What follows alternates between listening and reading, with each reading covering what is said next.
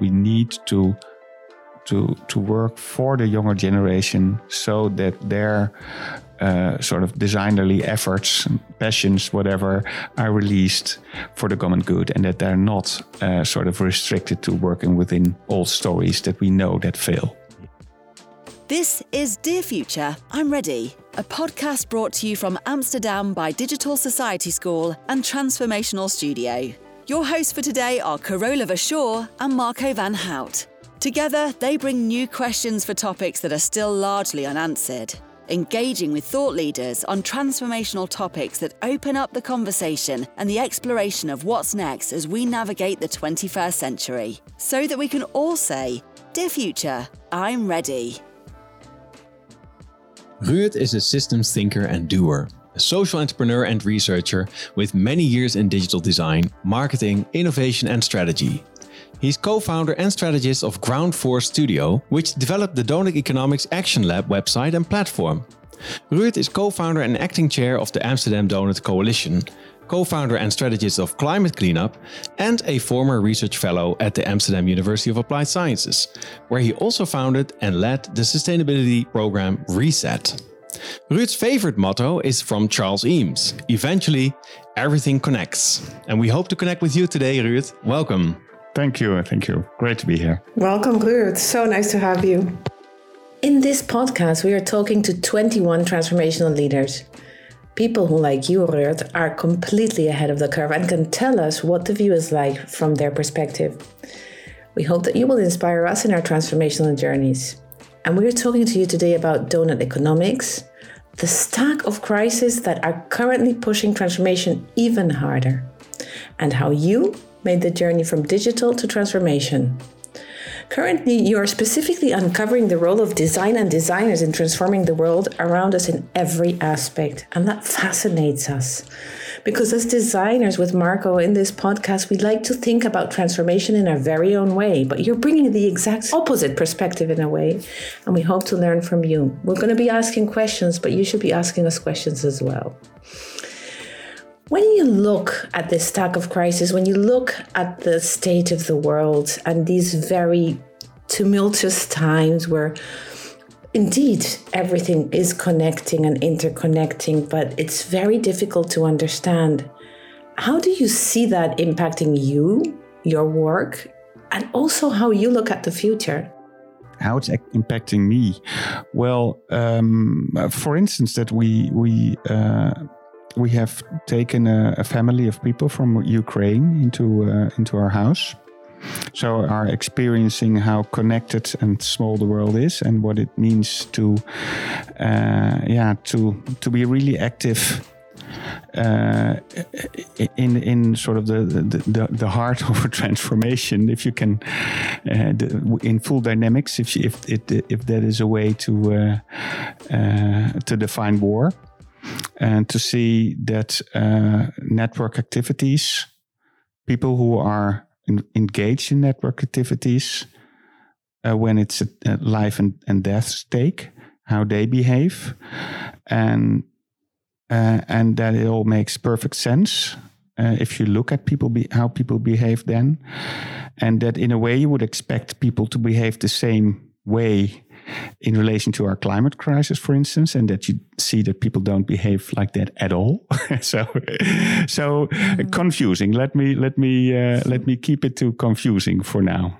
Yeah, and this is confusing. And how confused are you feeling? Well, often totally. So like all of us, I think. We're in privileged positions, of course, and me definitely being a plus 50 white male in our Dutch safe society. Feel totally privileged, and of course always looking for how I can use this sort of unique sort of privileged position that I have and that the people around me have, and that's something that I see a lot. So that's definitely one of the things that's driving me to be entrepreneurial in bringing people together who are change agents in order to make their networks stronger, build their networks, learn together, and I see that as a sort of in many aspects as a design effort, as a designerly way of thinking, to put it like that. So we will talk about that probably. A bit like that, and finding it, and maybe also a topic to talk about is, of course, how specifically younger people who are really talented and have this sense of what things are going on, and are really driven to make a change, but are not really that well developed, to put it like that, equipped to guard their own boundaries in what's healthy for themselves. That's also a topic that is definitely there at the moment. Yeah, and I hear that's interesting. Yeah, it's super interesting, and I applaud you for your social work then that you do yourself also. But to talk about confusion, so you yourself are confused. Genesis already sang about the land of confusion in the 70s, I think, the 80s, and the youngsters that we see around us and that we work with, both of us, are also quite confused. They're not well equipped at the moment, perhaps, but they're also in this state of confusion. Would you say that that's actually the emotion and the drive that we would need now for the transformation that is ahead of us? And how do we actually use this to our advantage then? Yeah, well, I think confusion in itself is not sort of really an energizing state of being or mind or so. Mm-hmm. So I think, talking about design, offering or creating together new images of how we would like the world to be is therefore so important, and therefore so sort of on agenda for many people now. And I think we cannot involve enough people in imagining in what kind of world we would want to live. So and then using knowledge, spreading knowledge of how systems function, how chaos system function, how system transformation functioned, in order to give everybody, also young people, grip on how to participate and add value in this process of going through this system change in a positive way with a positive outcome. And these are all massively important topics, of course, now, and they are really practical. I understand that if I talk about this and many people, it sounds really abstract or theoretical, but for me, these things are really practical, and it is about almost literally imagining the world we want to live in. So take a neighborhood, take a company, take a real specific small place like a circular hub or something, and imagine that everything really from a holistic perspective taken would function as you would love it to function. How people interact with nature, how people belong, how people can care for everything, including each other, etc. These are highly practical exercises, and it can be exercised in a very tangible manner. That's amazing how you've worded that. I love your choice of words. Perhaps confusion is also a word that we use from our rational mind, isn't it? When we try to understand the logic of things through our brains and the definitions are crumbling around us, then there's no way we can ever understand that fully. Perhaps there never was, and we're just coming to terms with that there never was, and now we have to go to a more chaotic way of doing things, understanding that chaos is part of a natural process, and we are part of the effectuators of that change when we, in a way, give up trying to understand it and start engaging with it and doing what we best can. You talked about steering people and having them move towards more practical ways and I wouldn't use the word steering per se. I think it's more like I think that might sound romantic, but I think essentially it's all there within people. So the qualities we're looking for to sort of uncover are there in everybody. That's nice. So we have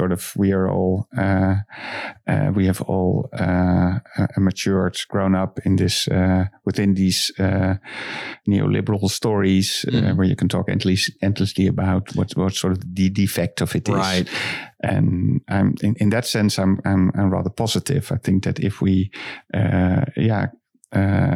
connect with each other on the new stories that now emerge. Yeah, I'm a big fan of the donut, but there are many. I understand you've had Kees Klomp here, who's a wonderful thinker and author on a whole new sort of breed of new economical thinkers that really reconnect us to much healthier economical theories and stories and principles.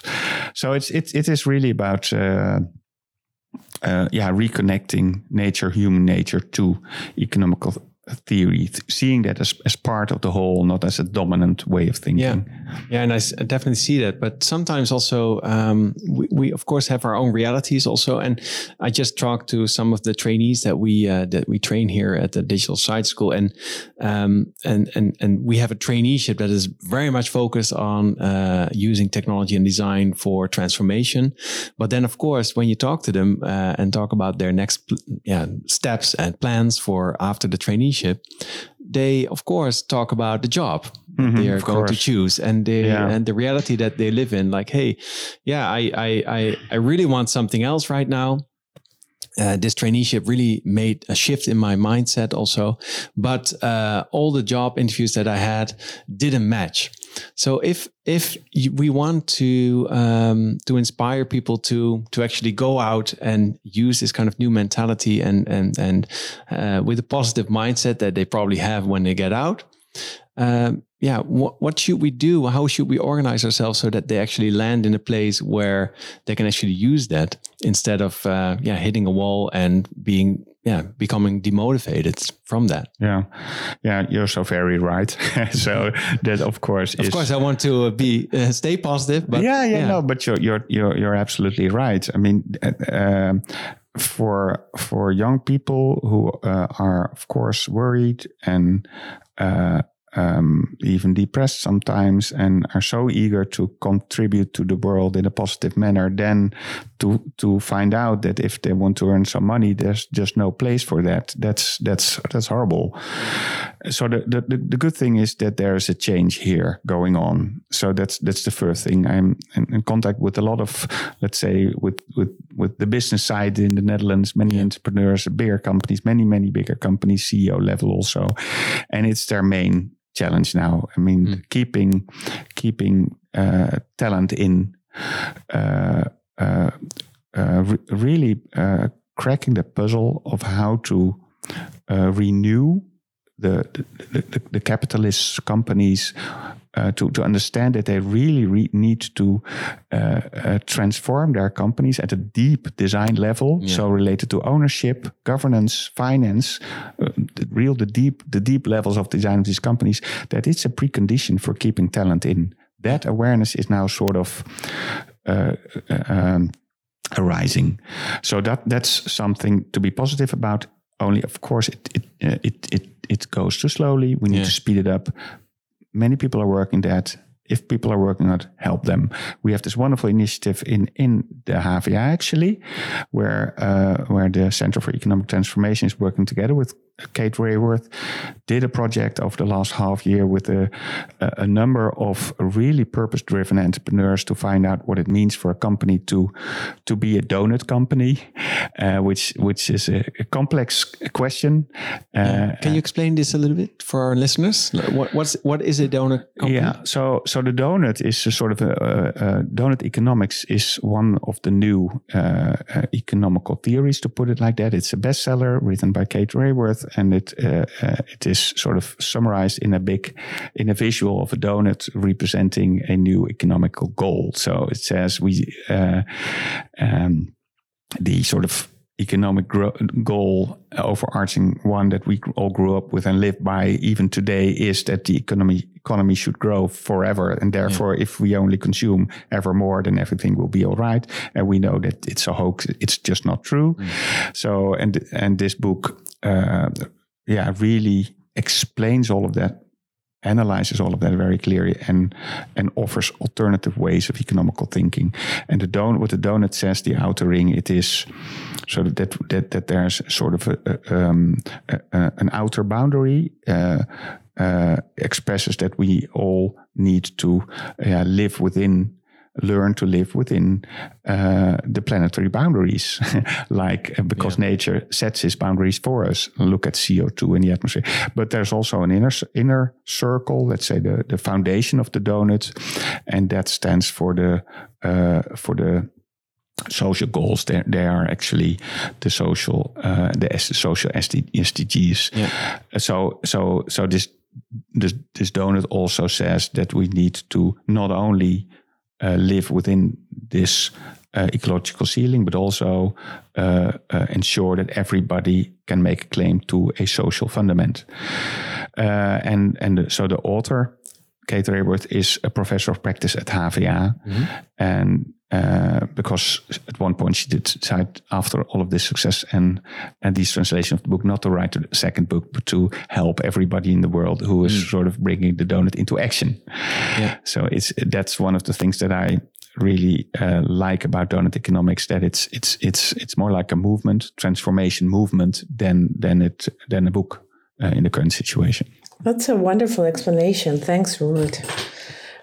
Really interesting. And I think that it's a publicly known fact that Kate Raworth's husband, gentleman who I will completely murder his last name, Roman Knarsik, but that they are people who live their lives this way. And I think that is the very definition of transformation, right? So one thing is writing a book, another thing is sort of teaching people how to think. But in the end, and that's where we come to design, it's about what we do about it, right? So the true transformation gains traction when it becomes a movement, when it becomes something that we engage in beyond our ability to understand, and really linked to a sense of feeling, really a felt responsibility, a felt sense of what it is to be deeply human, and then put that into action. Which brings me really to what is the core of this podcast, and it's really understanding, how does that happen? How do we connect? How do we take the stack of crisis that you talk about and start thinking, okay, let's start here, right now. This is what I can do. Where does that start? How does one start having a vision for transformation? Great question. So for me, it is really difficult to pinpoint where it starts, because in my perception, what I've sort of been doing is, in the process of sort of becoming more aware of the urgency of all of these crises, you just sort of gradually start to open up more to what is happening and start to see it. So it's a real gradual process of becoming aware and connect to your own drive to do something about it. And then you slowly start to see that there's so many people who are, let's say, change agents in their own way, and that people are change agents all over the place, but they are change agents on real specific topics. Like we have hobbies and like our children. So that is a highly personal thing. So you start to become to see change and to be able to imagine what change can be, in my perception, when you start to connect to people that you share stuff with. And specifically, if those people are intrinsically motivated and change agents, and you start to connect around these ideas, and then maybe the people are sort of, you form interdisciplinary groups or teams maybe, or even multi-stakeholder groups that are even more impactful. So these are gradual processes of network organization, in my perception, and with the evolving with these emerging networks these networks become more transformative because they get stronger. That's a sort of an organic process. And if you are able to recognize that process, see it, you start to learn what design can do in order to empower and speed up these processes. So what is it that these networks and these network activities need in order to become stronger? Well, meetups, platforms, etc., shared stories, money, supporters, and this. So I can go on. Beautifully said again. No, but you're saying it so candidly. Thank you on behalf of all of us listening. Really, very nicely worded, easy to understand. And that addresses something you talked about at the beginning, talking about your students and people younger people you work with. We are also in a crisis in intergenerational terms because the older ones, I'm 49 years old, so I'm going to be 50. It's shocking. And we've run out of models, Ruud. And the young people have run out of role models. And this is super interesting because that goes to the confusion, right? So if the models that we know don't work, how can we become role models to the next generation? And it's really about that connection, first with ourselves, with our heart, with our curiosity, with our ability to see, to dream, to envision, and to start doing and engaging others in that belief that as we engage, as we connect, we can learn from one another. That's perhaps one of the most beautiful things of the human experience, right? That we're all so different and so diverse, and everyone can bring something that can be just the spark of inspiration that the other person needs. So where do you go for inspiration? In line with what you're saying, all are people that, at first, I would have to say, indeed, sort of the change agents I have met, connecting with them, learning from them, but then also, to be really specific now. So I would tend to also talk a bit about books I've read recently, also about design history, like a guy like Papanek, who many designers know, but I'm afraid I have never heard of. No? So there is so much design tradition and stuff to read that is. So that is something that I could sort of. That's definitely really inspiring. Everything there is that people have sort of come up with over the last century and longer. I mean, everything is already there. That is something, everything, every beautiful thing about mankind, about alternative stories that you would had hoped that we would be telling about ourselves. Everything is there. So that's definitely inspiration. But there's also people who are sort of really intuitive and entrepreneurial now that are, for me, hugely inspiring. And then I would say now so I live in a village nearby Amsterdam called Bussum, and at the edge of Bussum there's a place called the Groene Afslag. Which is basically like you could call it a circular hub, but it is difficult to find a name. Everything is there. Society is sort of reinvented there. It's an old building that is used temporarily, where people work, get together. There are purpose-driven companies working. There's a terrace. There's a bio market. There's people with handicaps working, etc. It's incredible. Everything is coming together there. It's really reinventing sort of a place like that I would call a donut place in the heart of maybe the most posh part of the Netherlands. So currently I'm totally inspired by what's happening there, and I only just want to be there and contribute and look at it. Also with the designer's eye, trying to see how they do it. And I mean, the designer perspective is really very clearly there, because everything is sort of in a very loose and creative manner, with a lot of humor in it and fun and aesthetics. So it feels like design, but it also feels like nature. It feels exactly like you say, like everything it's an extreme blend of diversity of ideas and people. As you notice, and I can go on and on about this, and what you would want to do is replicate. So that's where I then get a little bit impatient, and I think, because I'm visiting and working with many people in places like these, also in the region of Amsterdam and many other places, and I am sort of I am frustrated that we as society are not able to see that these places really represent our shared future, that they're not just funny things at the side where people do strange stuff. No, this is where we all want to go to. So how can we find out what sort of the design principles and the systemic conditions they create for themselves are there, so we can start to replicate, not scale up, but replicate in such a manner that we get like all of everything becomes in a very contextual interpretation, of course, that's hugely important, become like these places. Yeah. This is inspiring, Ruud, and this is also how I know you. I've had the pleasure of working with you, and you're a man of action, right?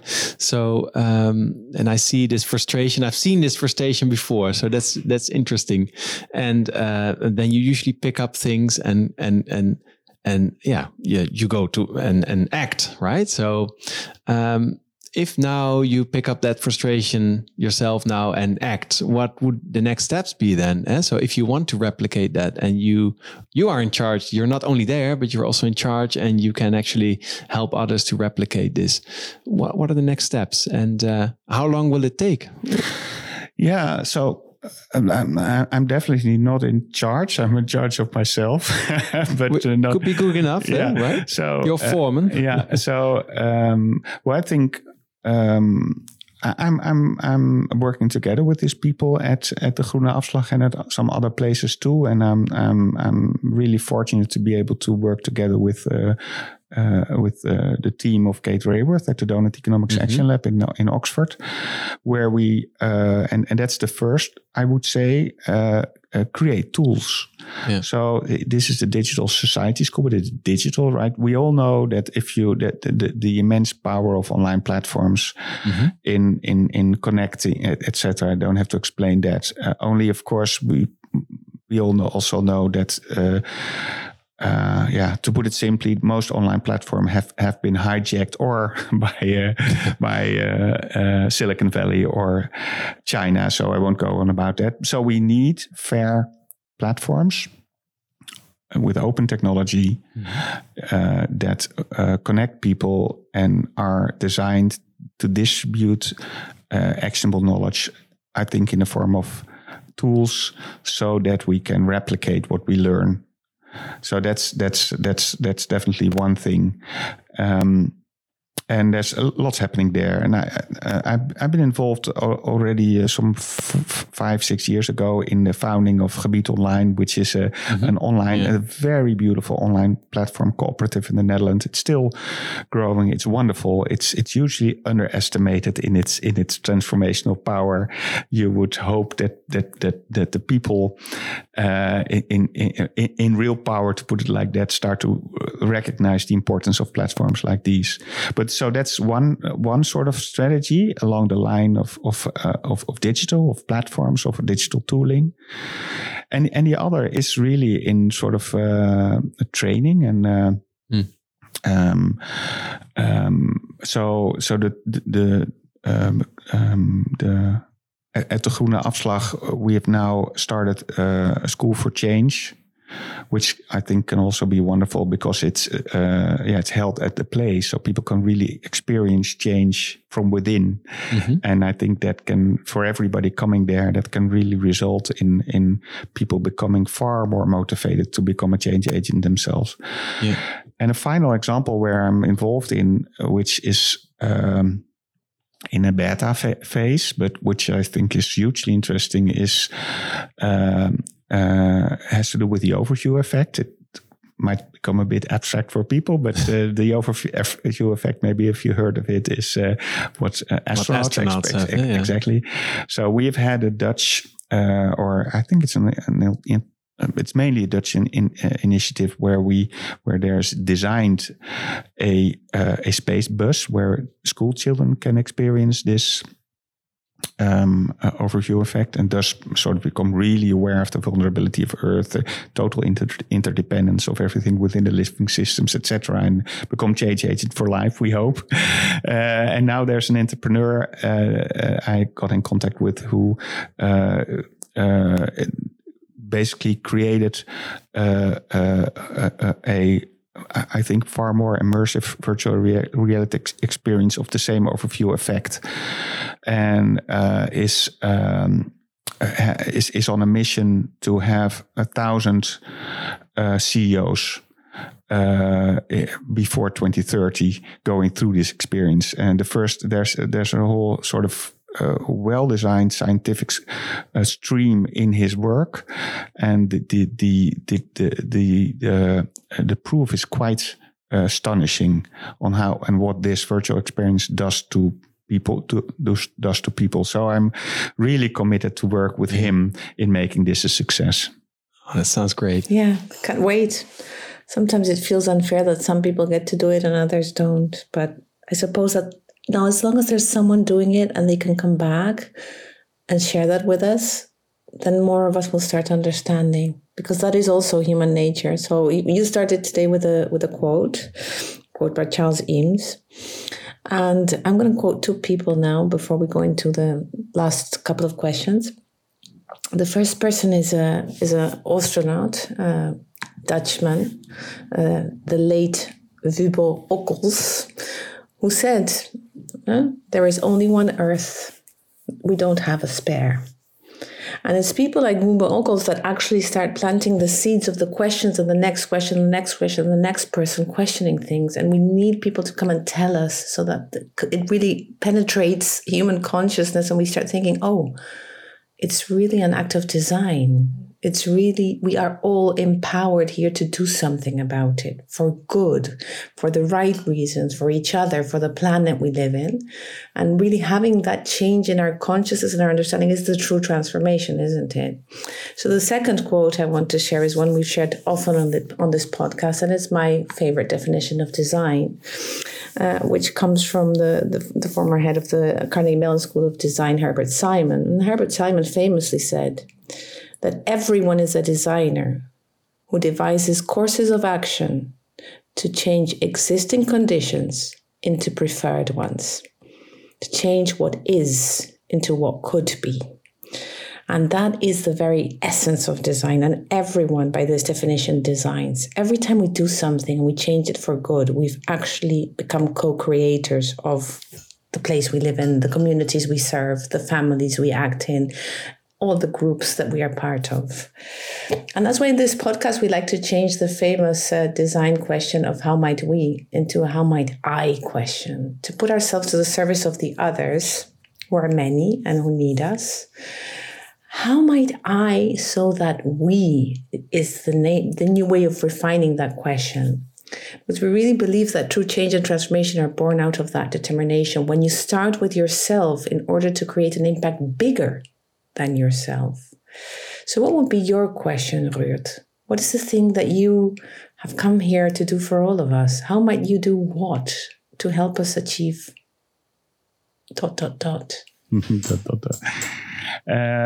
Yeah, I really like what you're saying about the design and the we. I think maybe what would really help is, I mean, there's two ways of looking at it, right? So there's the designer in everybody. Everyone can be a designer. It's a designerly way of thinking and acting. And then we have design as a sort of a category where you have people are trained mostly who do design jobs and are paid for it. And I think it's important to recognize that on both, sort of from both perspectives, things are sort of moving the right way. in a sense that you can increasingly see that paid for designers in whatever way, professional designers are becoming more sustainability aware, however you want to call it. And that on the other hand, if you look like the real change networks, like take for example, Extinction Rebellion, but there are so many, they really make use of designerly thinking. They have a designerly approach. They see themselves as a brand. You might not like the word anymore, but anyway. So these two sort of movements or ways of looking at the design field as a whole are, in my perception, sort of moving in the same direction and getting stronger together towards this notion of sustainability. Now, the problem is, I think, and there is a problem, is that most designers, most professional designers, and I think the vast majority, is working within the rules of the game of economics. So they are not designers, because designers solve problems, and old economics is the problem. So we really need to acknowledge the immensity of the problem we have here, that we train people at design schools and that the vast majority of them does not become a designer. They become part of the problem. And that's, we have to, I think, be honest about that problem and find ways, designerly ways, also to get this problem on the table and solve it. It is the same kind of it's related to the problem that Marco expressed, where young people coming out of design school want to do good stuff and are sort of, just don't have a way to make money if they're going to the expected route. So, I mean, this is maybe not this is just one answer, but it's a answer. It is definitely an important one, I think, to recognize. Definitely. Because otherwise we get really idealistic and theoretical, and we lose sight of practice. And practice is problematic, highly problematic currently. That's a very real situation, but that's why again to Herbert Simon, these are the existing conditions. How do we turn them into preferred ones? What is each one of us able to do? We are levers of that change. And that change starts when we become aware of that potentiality. All of these quotes that I just shared with you are about the potential that is in us and that we ourselves are preventing for different reasons to emerge, right? So the true nature of entrepreneurship is people who don't accept the rules of the game and invent a new system, and that's how it keeps emerging and evolving. And probably what we today, for lack of language, really call a post-capitalistic model is just the next evolution of what is now. And when we get there, we will be suffering from entropy, which is a very real phenomenon in design. Entropy is what happens when, after having solved the problem that you thought you had thoroughly and systemically understood, you realize that things are actually more complex in practice than you had expected, and you generated your next problem by having designed the solution to the previous one. Exactly. This is the concept of entropy. And perhaps that is the way it's meant to be. Perhaps we are all carrying each other home, as it's said in spiritual terms, right? Perhaps we're just accompanying each other in that process of unfolding. And it's not so much about the tools and the skills or how we call things, but it's much more about having the humility to accept that perhaps we will never fully understand, but that with every action we take, we can do something that has practical consequences. And if young people are having trouble making fundamental decisions because otherwise they can't pay their rent, that actually is an intergenerational question. That is also an intersocietal question. Why is income distributed unevenly? How might we help them to be able to do what they have to do and enable that situation? Those become extremely practical things. So thanks for shedding light on that. Thanks. Yeah, fully agree. And we have to wrap it up almost. So we always wrap up with a beautiful quote that is our quote, "Dear future, I'm ready." It's actually the slogan of the Digital Side School. And that's why we always ask our guests to really finish that line for themselves and dream of what they're ready for. "Dear future, I'm ready," by Ruud. Can you finish that sentence for yourself? Yeah, thank you, both of you. I'm really ready to dive more into this intergenerational challenge we have here. I think we're trying, but I'm ready to do more. I'm working on a publication, and I'm sort of re-energized to do more with that publication after it's ready on this intergenerational challenge, as you framed it. So we need to work for the younger generation so that their sort of designerly efforts, passions, whatever, are released for the common good, and that they're not sort of restricted to working within old stories that we know that fail. Yes, I hear you, and I concur. I think that's really what we're all about also as Digital Society School, and that's why we love to work with you, Ruud. So yeah, thanks for being our guest. Thank you both so much. And this was a wonderful conversation. I would say that we got a lot out of it, but I also have a lot of input for new questions that I want to ask you. So let's do that soon. Wonderful. Looking forward. Conversations to follow.